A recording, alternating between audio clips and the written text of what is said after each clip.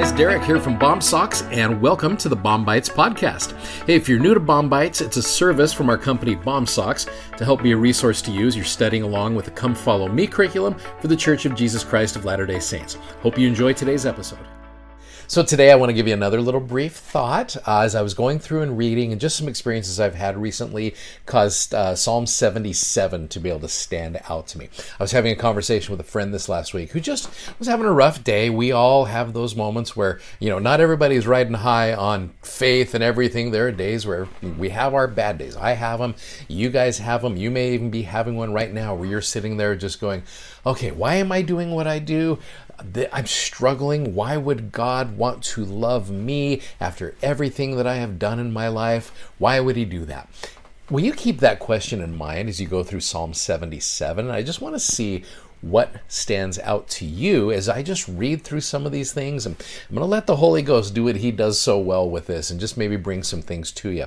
So you look at verse 1 of Psalm 77. I cried unto God with my voice, even unto God with my voice, and he gave ear unto me. Yes, I prayed. This is awesome. In the day of my trouble, I sought the Lord. My sore ran in the night and ceased not. My soul refused to be comforted.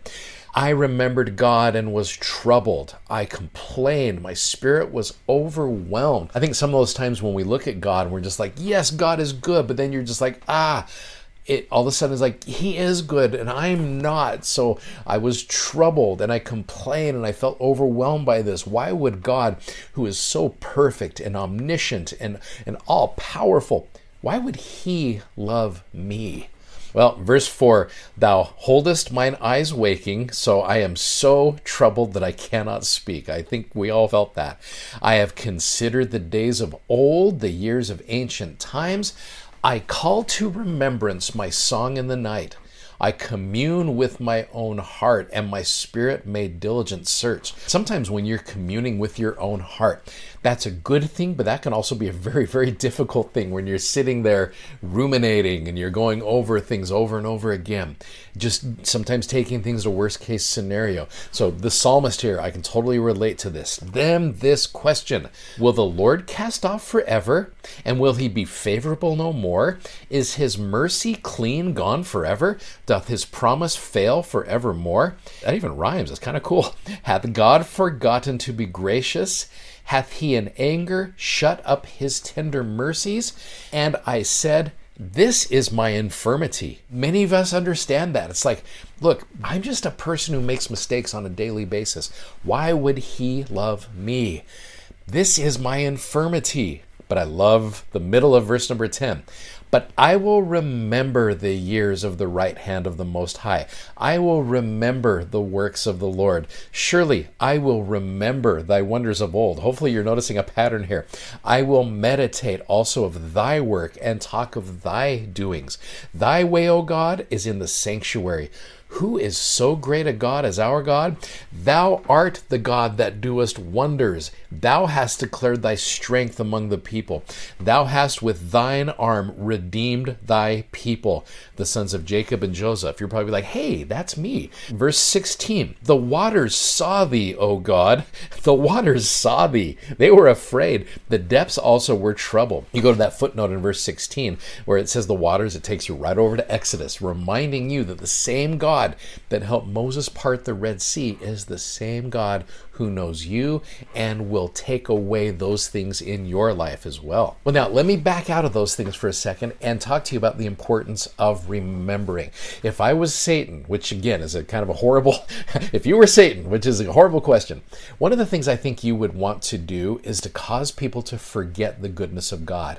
There are people out there, this particular friend of mine that I was talking to this last week, has done some amazing, wonderful things in their life. They've served a mission. They've taught the gospel. When they pray, I almost have to open up my eyes to see who they're talking to. Like, it's that good. But all of us have those low days where we're just like, we're overwhelmed. Like it said back in verse number 3, we complain, our spirit's overwhelmed, and we are struggling, refusing to be comforted. may I remind you the importance of remembering, because what happens when you don't remember? You forget. One of the things that Satan really tries to do is to try to get you to forget the goodness of God and to forget all of the good things that has happened in your life. You go to the Book of Mormon, you see that constantly. You go to 1 Nephi chapter 7, where Nephi is trying to explain to his brothers about the goodness of God after they'd gone back to get the plates, and they're trying to do all of those good things, and they're starting to question again. This is after they had seen an angel. You go to verse number 10 of chapter 7 of 1 Nephi. How is it that ye have forgotten that you have seen an angel of the Lord? Yea, how is it that ye have forgotten what great things the Lord hath done for us in delivering us out of the hands of Laban, and also that we should obtain the record? Yea, and how is it that ye have forgotten that the Lord is able to do all things according to his will for the children of men, if it be so that they exercise faith in him? And then this wonderful statement, wherefore let us be faithful to him. So I've connected those verses back to that Psalm 77. Do not underestimate the power of remembering and taking that time to go back. I think that might be why keeping a journal is such an important thing, because all of a sudden, when you're just like, wait, God, where is God? Why would he love me? You go back and you read your personal journals. I know there are many of you out there watching this where your own testimony has been the thing that has helped you out in times of difficulty, because we're all going to have those moments. If you have a pulse, if you are a sinner, all of those things, which is all of us, you're going to have low days where you're going to wonder where God is, and you're going to wonder why he would love you. And if you are not careful, Satan can grab hold of those moments and start to give energy to those things. What the psalmist is saying is like, look, I understand all these things. I feel these bad things, but I am going to remember his works. I am going to remember that the same God who parted the Red Sea is going to help me, and I'm going to meditate on those things, and then I'm going to talk about it by sharing it with other people. So that's what I would recommend doing. If you're in that situation where you're wondering, why would God love me? Why would he do that? Will you remember the good things and then tell other people about those good things? And pretty soon, as you meditate on those things, the Lord is going to help you, and he is going to help you feel of his love, which has never, ever left you. I can testify to you that that's true. I know that's true. If you'd like to check out our video that goes with today's podcast, you can find us on YouTube, Instagram, and Facebook by simply searching BOM Socks. That's BOMSOCKS. And be sure to check out our amazingly comfortable gospel-themed socks at BOMSocks.com.